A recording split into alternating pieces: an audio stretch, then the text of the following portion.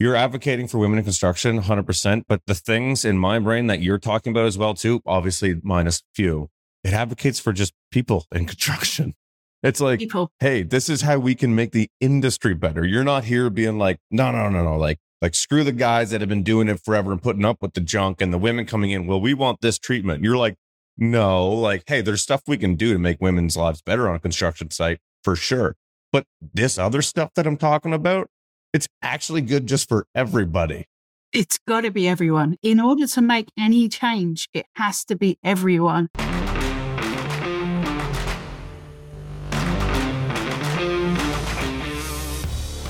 Welcome back, everybody, to the ConExpo Con8 podcast. I am your host, as always, Taylor White.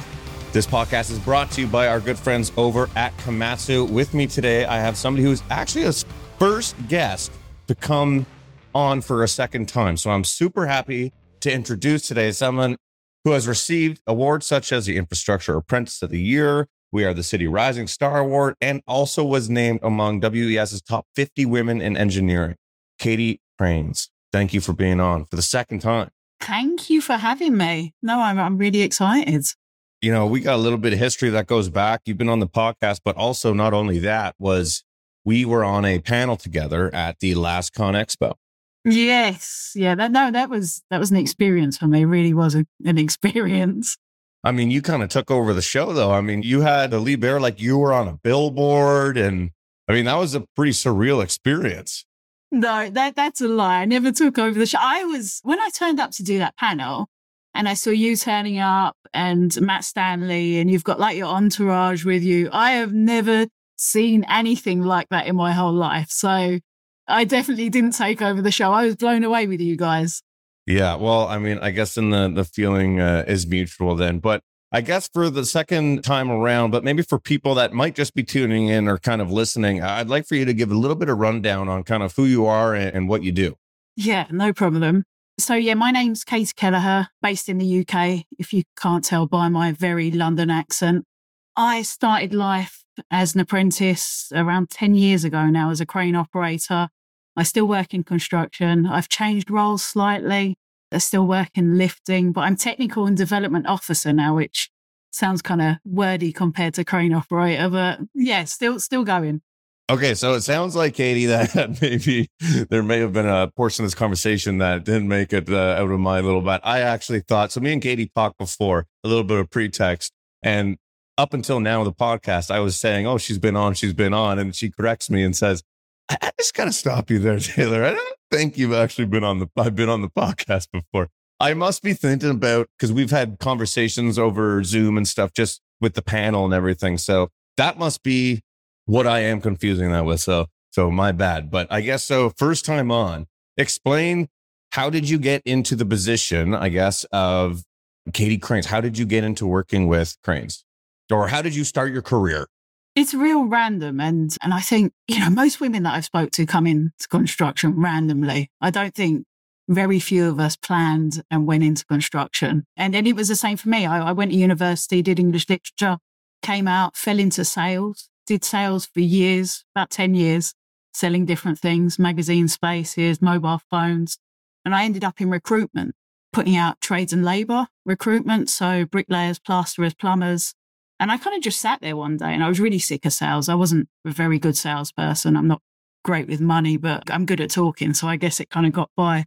And I thought, could I work in construction? And it was that kind of light bulb moment. And I didn't have any women that I knew that worked in construction. So it was a bit of a leap for me to think, well, I can do this. Why not? And I didn't really know what I would do. And I didn't really know what I'd be good at. So I didn't have any qualifications.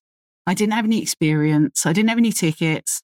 And I kind of thought, well, what if I send out my CV to a few different places and see if anything sticks? And it was kind of that, lucky. People often think that, I walk around London looking at cranes thinking, oh, I really see myself up there. This is fantastic. You don't? What? And it wasn't like that. It wasn't like this lifelong dream. It was just an opportunity. I got a phone call one day when I was driving home from work saying, how do you feel about being a crane operator? We've got an apprenticeship starting. And I was like, yeah, leave that with me. Let me just sit on that for a while. And yeah, that's kind of how it all started. I got home and I thought, could I be a crane operator? I'll either be really good at it or I'll be really rubbish at it. But someone's offering me a bit of an opportunity here to try and change my life. Maybe I should go for the interview. But that takes some form of like, I mean, like you have to have this thing in your brain where like you're adventurous or you're seeking, I don't know, like it's just impressive, right? It's not like something that, like you're saying, you kind of just were like, hey, I'm going to go into this. Like you got to have something in your brain that's like, I'm different than everybody else. Like I'm going after this. I think it was, if I'm honest, I was just so desperate to get out of sales. I'd been trying to get out of sales for years and years. And I thought, well, let's go to the interview and see what happens with this job. So I turned up the interview and there were like loads of guys there. It was all men.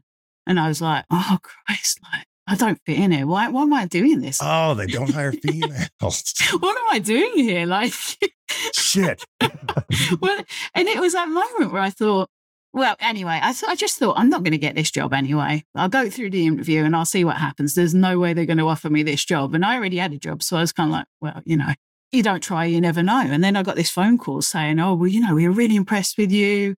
We'd like you to start the apprenticeship. We think you'd be good. We think we can move you on to management at some point. You've got these qualities and all this stuff. And the first thing I said was, I was like, it's not because I was the only woman in the room, was it? Is that why you offered me the job? Because that's where your mind immediately goes. Yeah. Is it like, a good look or? Was I the token? Yeah, exactly.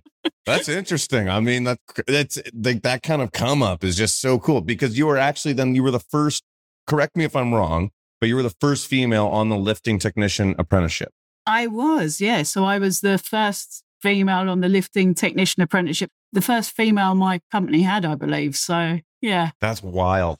It was crazy. And you kind of quickly realize that you are a little bit different, You kind of, you know what sites are like. And I doubt sites in the UK are that different. But no, all the same.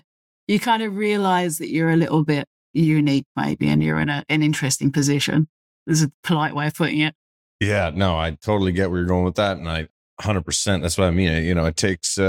It takes some serious strength even to do that. So then you got your lifting technician apprenticeship. Yep. Then you're like, hey, now I can operate cranes. Now I'm a crane operator. How does that process work? Like, do you start by being the person on the ground, rigging stuff up, or do you just like hop into a crane, or like, can you operate a big crane or a small crane? I don't know. Nothing.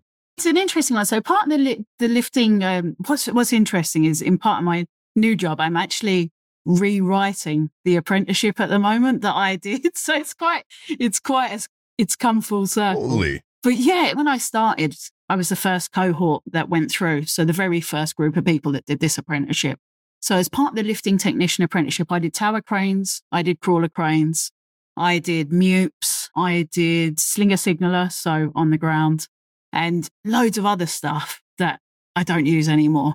And then once you've done your apprenticeship, the apprenticeship in total was the time at college was about 3 months. We work in our yard after that. So you work in the yard slinging. I did tower cranes, I did crawler cranes for a while until you kind of get your confidence up and you're a little bit more competent, because it's quite fast track in the UK with tickets. It's like, here's your ticket, go on, crack on. Whereas a good company will kind of try and build you up a little bit and do that. And then I got my first construction site after that. And I decided I wanted to do crawler cranes rather than tower cranes. They want my bag. So the crawler cranes are ones that have wheels? No, they're the ones that have tracks. So I do have a mobile ticket as well, which has wheels, but I don't have a HGV to drive it on the road. So the ones on tracks, not the sky high ones. There's so many, right? I know. So at the time of doing this, you started doing LinkedIn, and then you started gaining a ton of attention on LinkedIn and social media. So like, was that strategic where you're like, okay, hey, I think I'm kind of in this unique position. I kind of want to share more about it. Or, hey, I'm passionate about cranes now that I'm in it. I want to share about that. Let me put that online, because that kind of shaped and evolved, I feel like, the brand, the person, Katie Cranes. It did. And it was really strange because I was on LinkedIn prior to this job as a recruitment consultant, and nobody wanted to talk to me. Nobody wanted to connect. Nobody wanted to hear from me because I'm selling. When you're selling something, obviously people aren't interested. Although I realized throughout my whole life I've been selling, but it's in a different guise. It's a lot less obvious now. And kind of, with the social media, right, I just noticed when I Googled like crane operator, it was all men.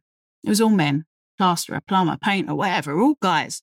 I thought we need to flood images out there. I need to get more images of women doing different things out there. And I noticed people were kind of interested in what I was doing and they were interested in cranes, and my following slowly started to creep up. And the first site I was on was a Crossrail site, which is a big project in London, the new Elizabeth line, it's called after Queen Elizabeth. It's quite a substantial project, which comes with a lot of government funding and things like that. And they kind of pushed me forward for a lot of things. So when we'd have like government officials come on site, be like, right, you're going to meet them, go and say hello, and you kind of get put in the limelight a little bit. That's so cool. It's a really strange place to be in. It's, you kind of go, oh, it's just because I'm a woman. And yeah. I remember the other crane operator who used to share the crane with, and he was like, why are they always putting you forward for these things? And I was like, well, maybe it's because I can talk to people. Maybe it's because I have that ability to have a half intelligent conversation and talk about what we're doing here and things like that. And I like to think it was that rather than, I'm just a woman with pink hair sat on the crane somewhere on a construction site. Yeah, 100%. Oh, it has to be, though. I mean, it's not just that. I mean, like, they're putting somebody in the spot like that. I mean, someone such as yourself, like, obviously you're a good talk, you good speak, you know how to handle yourself. So I think that obviously that's a huge role in playing that too. When did you see a takeoff on social media? And especially because LinkedIn, correct me if I'm wrong, was your first large following, right? And then from there, it's been building all of these other platforms. Yeah. And LinkedIn's still the biggest, which is strange because I feel like it's one of those places that are a bit harder to kind of excel on. And, I can't excel anywhere else but LinkedIn. So kudos to anyone who has a good following anywhere else. But it's tough, eh? It is. But I think it's because because I was talking about cranes and talking about construction and again, that unique woman in construction in a crane kind of thing. And people hadn't seen that before. And a bit like, I didn't know women operated cranes. Even when they offered me the job, I thought women don't operate cranes because you weren't taught that in school. So I gathered a following that was outside of construction as well as inside of construction, which kind of blew it up, I think. That's awesome. So now would you say that, like, obviously, so your social media and like same with me as well too, right? You're kind of showcasing what you want to showcase. What would you say, like, are you advocating for? Are you showcasing? What's your thing? Do you know what? It's changed. And when I first got into it, when I was first in cranes, I was like, anyone can do this. Why aren't more women doing this? This is fantastic. This is, I'm earning like triple the money. I'm doing this fantastic job. I can operate a crane, which is between me, you, and everyone else is the only one thing in my life I actually done really well. I feel like I just skated through everything else, but crane operating was the one thing I excelled at. And I thought, why aren't more people doing this? That's where it all kind of stemmed from. And then women in construction, we need more women in construction. This is my early thoughts.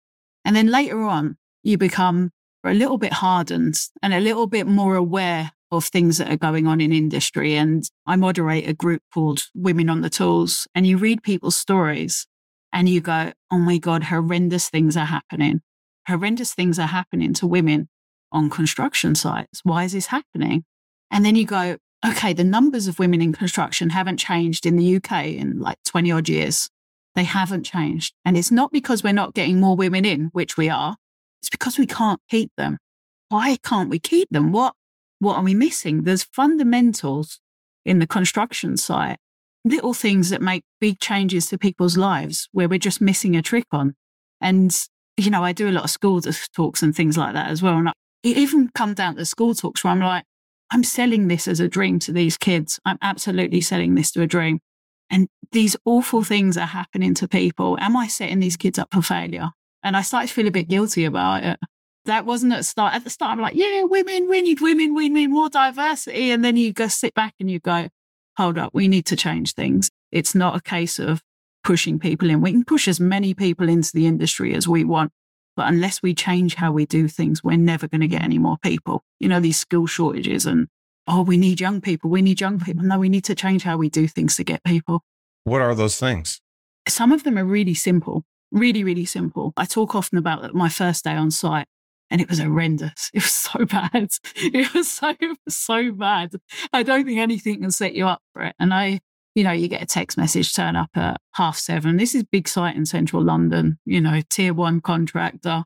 And I turn up and I'm like, the guy's like, yeah, go upstairs. I'm like, okay, right. So I walk into this room. There's a room full of men. There's a guy at the front talking. They all turn and look at me and stop what they're doing. I'm like, what am I doing? So I just carry on walking through the room because I think, oh, this must be the right place. This is where they told me to go. I get to the back of the room. Eventually, they all turn around and continue with their meeting. I slide down the back of the wall into almost like a fetal position on the floor. And then I start questioning myself. I'm like, what the hell are you doing to yourself? Why are you doing this? I wasn't even in the right meeting. I wasn't in the induction. But unless you've been on site, you don't know what you're stepping into. You don't know what an induction's meant to be. You don't know the right place you're meant to be.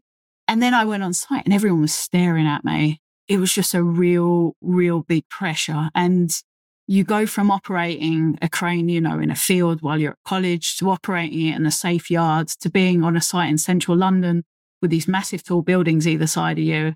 And you're thinking, God, I hope I don't stick this into anything. Like, this is going to be awful if I stick this crane into the shopping centre next door. And it was just which is a possibility. Do you know what? It felt like a possibility. So the crane was like, here between the crane, there's a wall, and not a wall, like a bit of wood. And then there's a footpath, and then there's a big building. And it's that close. And in my head, it was even closer than that. But the margin for error was there. But for ages, it was just like a big pressure. So for me, I think, okay, people new to construction, they don't know what they're walking into. People have this expectation when they get people in construction that they've been there before, they know what they're doing, they know what they're meant to be, and they don't. You go to an office, you start a new office job, people go, oh, this is Katie. Welcome, Katie. Here's your new desk. Here's your new pen. Here's your pad. Everything okay? The bathroom's over there. All right. Everything all right? Shop's down the road. And you get all this nice thing. You work in constructions. Everyone's like, get on with it. And it's these small little things. You go to bathrooms, women's bathrooms on construction sites. Like, Lord, like sometimes there are women's bathrooms. Sometimes they're used as a storage cupboard. Sometimes the site manager has the key. You have to go and ask the site manager for the key so you can go to the toilet. I mean, I shared a bathroom on a barge with welders for a while. And then I was... Beautiful. Yeah. And I was like, oh, God. So I'd like try to wee just like twice a day and like hold it all day. So I didn't want to use the toilet because it just stank so bad. And then there's like women's PPE is horrendous. It's horrendous. I was lucky operating a crane. You get given a big jacket, comes over your hands. You get in the crane, you take it off, you're fine. You put the heater on. Everything's all right. Undo your trousers because they're not flexy. They're not comfortable.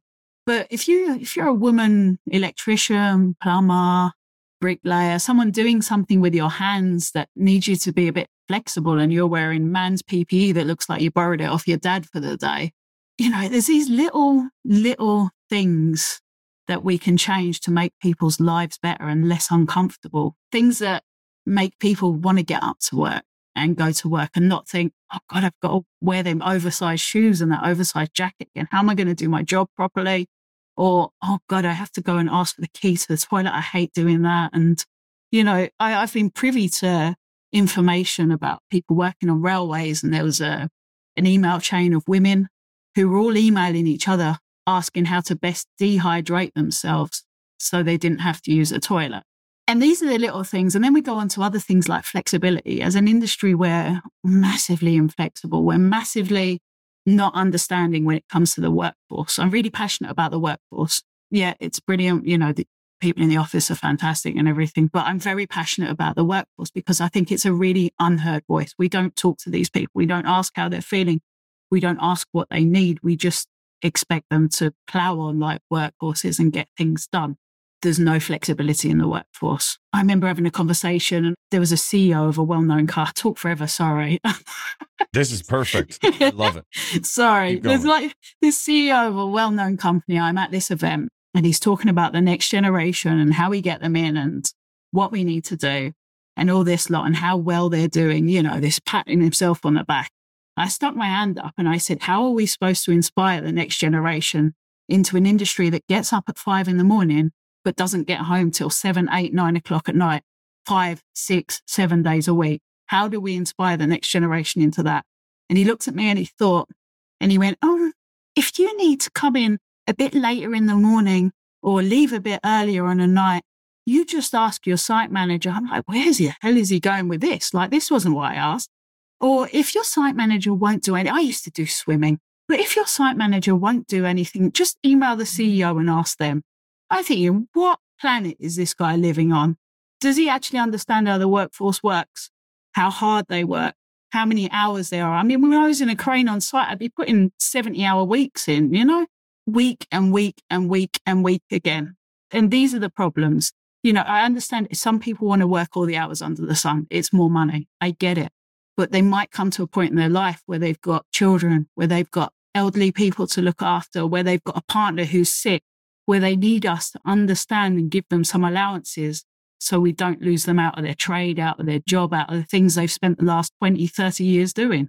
Rant over. Sorry. No, I love it. I love your angle. And this is why. And this is coming from me. You're advocating for women in construction 100%. But the things in my brain that you're talking about as well, too, obviously minus few, it advocates for just people in construction. It's like, people. Hey, this is how we can make the industry better. You're not here being like, no. Like, screw the guys that have been doing it forever and putting up with the junk and the women coming in. Well, we want this treatment. You're like, no, like, hey, there's stuff we can do to make women's lives better on a construction site for sure. But this other stuff that I'm talking about, it's actually good just for everybody. It's got to be everyone. In order to make any change, it has to be everyone. It has to be Dave. It has to be Sandra. It has to be Peter. It has to be open to everyone. Nobody's trying to be exclusive. Men have problems with PPE as well. It's not just women who have problems with PPE. PPE isn't a one size fits all. Men have bigger hands, men have smaller feet, men have bigger feet. It's everyone. It's everyone. Flexibility needs to suit everyone. This is why we're losing these people. This is why we have skill shortages. This is why young people can't learn off the older people because they're dying to retire. They just don't want to do it anymore. Yeah, it's so true. I love everything you're saying. I think that the mindset that you have, it's like such a winning conversation. I can get down with it because what I have a hard time with sometimes is, if somebody just wants to advocate for one or the other, whether it be guys saying, girls, they can't get special treatment, or the girls being like, well, we need special treatment or this or that. I like that it's the inclusiveness. It's like, hey, there's stuff we can do to make this better and that better. But as a collective, it can all be better, like flexibility, because there's a lot of guys now, especially even that work for us, that, they're like, oh, women need more time to pick up their kids from daycare. It's like, well, it's a changing world. And a lot of the times, maybe the woman is the breadwinner and the guy needs to leave work. Like, we see a lot of that difference now, even just from when I was growing up and the workers that we had when I was, 5, 6, 7, 8, it was like, oh, the wife's picking up this, the wife's doing that, well, now it's changing. And it's like, oh, I got to pick up my kids from daycare at 3:30 today. And just in that, it's kind of just everybody, like it's super refreshing hearing that, Kate. It's got to be everyone. And it's like I say, your mindset changes. The longer you see things going on, the longer you speak to people who work on site. And yeah, I am a woman, obviously. So I do understand about women's problems, maybe slightly more. But the majority of the problems that we have in industry and the majority of problems around skill shortages and getting people into industry, it has to be inclusive. We have to bring everyone to the table. I mean, women, I mean, men, I mean, different religions, I mean, different colors. I mean, it just has to be inclusive or else we're going to come up against a problem. 100% agree. We've already got a problem. Yeah, 100%. So I think it was just after Con Expo. I remember seeing on your social media, you're like, hey, I'm switching roles, right? Was that just after or just before? It was April. So it was April that I completely changed job roles. So it was a month after Con Expo. Yeah. And it was, it was interesting. So how did that come about? I guess COVID kind of changed things a lot from the crane. So obviously I was a crane operator. I worked on some substantial projects, really enjoyed it. And I guess the problem was I started being asked to do more things. So more school visits, more interviews, more different things, which my company at the time loved. It's good exposure. I'm always fairly positive, so it always goes down quite well. And then I did my appointed person's ticket. So the appointed person, I don't know if you have the same role or whether you call it something else, but the appointed person plans the lifts and does all the lift planning and everything like that, oversees the lifting team. So still very much in cranes. And then when COVID hit, everything kind of changed for me, and I was put on furlough from the site I was working on. I was still being paid, but I wasn't working. They asked me would I go back and run their LinkedIn page, because I was doing that on the side as being the AP and the crane operator and things like that. And I was like, yeah, fine. So I started down that route, and then I was dealing with slinger signalers. And then it just all kind of changed again. And the CPA, the Construction Plant Hire Association, reached out to me and they said, would I be interested in joining? They're going to make a new role, technical and development officer. And I thought, do you know what? It come at a time where I was kind of questioning what my next move would be. And look, I'm a great believer in pushing forward, keep pushing forward as much as you can. And I was kind of like, well, what's going to happen to me now? You know, and you kind of, I'm not in a crane. I don't feel as useful as I used to feel. It's a real weird position to be in. And then this come up and I was like, that could be a really good move. That could be a really, really good move. And they're really nice people. So I took the jump. That's awesome. So you said at the beginning, you're looking at the apprentice program that you took yourself. Yeah. How weird's that? So I was in a meeting on Thursday. Because we're rewriting the apprentice program. There's a big working group full of us just to make it more obtainable. Because what happens is I think people aren't using it as much as they used to. And it's getting hard. It was kind of hard for people to pass certain segments of it. So, and I guess this was 2014, 2015 when this apprenticeship was written. So it's time for a revamp. What were some of the issues on it? Like some different sections of it that were more difficult to pass, but yeah, I mean, I don't overly know. I think they changed it slightly, and I think them obtaining proof of what they were doing on site and getting their portfolio together, and they just weren't passing it. It was almost like a stopper, and it was taking too long to get people through. So I think a lot of companies started to stop using it. So there wasn't as many lifting technicians going through it as there was at the start. So it's just time for a revamp. It's quite exciting that I get to influence the next lifting technician apprenticeship.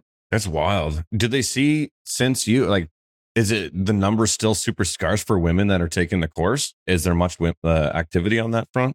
So, I mean, in terms of crane operators, there's still a limited number of women. So I like to think I brought a couple in. For sure. That was what I was going to ask. Do some people reach out to you and are like, hey, I've gone into this because of watching your stuff or seeing you advocate for this? Early doors, there was one point, this is a random story. I was in a garden centre in the pet shop area bit. So, and I was buying fish. So I used to have fancy goldfish. So I was in there buying fish. Stay with me, I'll get. Okay. This goes somewhere, I promise. No, okay. I'm in there buying fish and I'm up at the till. And there's this girl serving me and she's like, I follow you on Instagram. I'm like, all right. And she was like, yeah, you're the crane operator. I was like, oh, yeah, I am. She was like, I'd like to be a crane operator. I'm like, awesome. You want to be? I was like, let's do this. But she's been operating, I don't know, Lindsay's probably been operating about 7 years herself now. So tower cranes. That's crazy. Recently, I've had a couple of other girl that I met through, I collect trainers. So a girl I met through there, she's just done the crawler crane course at my old company I used to work for. And she's out on one of the big sites in London doing crawler cranes now. So I like to think I've had a little influence on the numbers, but they're still massively low. They're massively, massively low. Female crane operators, I think we all know each other because there's just not that many of us. Yeah, that's wild. Is there anybody that you look up to or mentor? I'm always interested in that because the idea of starting social media, at least for me, came at like 2 a.m. one night when I was, sitting on the couch and I was watching some guy plow snow on YouTube. And I'm like, maybe I could showcase something. Like, was there kind of like a click moment or somebody that like you were like, maybe they weren't promoting in the construction industry or they're just doing social media, or somebody that you kind of looked up to that you're like, I want to do that as well. Or, hey, they're giving me this extra push to do what I should be doing right now. No. And you know what? I wish I had like a really cool answer for that. What pushed me to do it was just the absence of women in construction. And that's what pushed me to setting up my Instagram and doing the LinkedIn and everything. It was just the absence of role models for young people. And that's what drove me to do it. You said it wasn't a good answer, but that's an amazing answer. That's awesome. It doesn't have to stem from something. And you're saying it kind of just stemmed from me seeing a lack of something. So it came within and now I get to do this. Yeah, yeah, no, yeah. It's a good, a valid reason than any to start a social media. But I just thought young people need role models. They need to see. And I'm not saying, oh, I'm a role model, because I wouldn't tell anyone to follow my path. But they need to see people doing a variety of different jobs. They need to know that the doors are open for them in any industry they want to go in. I created these stickers that I take to school that like have little me as a crane operator say girls can't what. And it's just to say girls can do whatever they want to do. You want to work in construction, go work in construction. You want to operate a crane, you want to operate a digger, you want to operate a dozer, you go do it. Nobody's stopping you from doing that. And it all stemmed from that. I love that. What is a typical day in the life of Katie Cranes? At the moment, it's a lot more mellow than it used to be, which isn't a bad thing. I guess I'm flexing my brain a little bit more than I'm used to. So the Construction Plant Hire Association, we're a membership association, is the basis of what we do. So people join us mostly because their insurance companies tell us to join us, because we offer, yeah, we have stuff like sort of like that as well. Rental terms and conditions that they like to buy for plant hire. But off the back of that, we also run a lot of interest groups. So the Tower Crane Interest Group, the Crawler Crane Interest Group, we bring everyone together from anyone who's interested in manufacturers, plant hire companies, together to put out guidance documents. So we provide a lot of guidance documents, and I spend a lot of time reading these guidance documents and editing them and going through them and making sure that everything's okay and that it makes sense and it's all legal.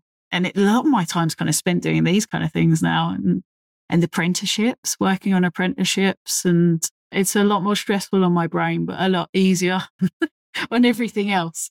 And that's kind of just a natural progression, right? As you kind of fall, like for me, I think it sounds like it is just such a good opportunity for you. You're like, okay, I've been doing this. I can still do what I want to do on social media and advocate for stuff I want to advocate, but this actually might give me, better quality of life and kind of like pursue that angle of it, which is super cool. And I love that you're working with the apprentice programs, because for me, so we take on a lot of co-op students here. I actually have one starting. So co-op here, I'm not sure if you have the co-op programs or you know what that is, but co-op, we have local high schools. And when students are in grade 11 or 12, they have the option of doing a course for a semester, so half a year, called co-op.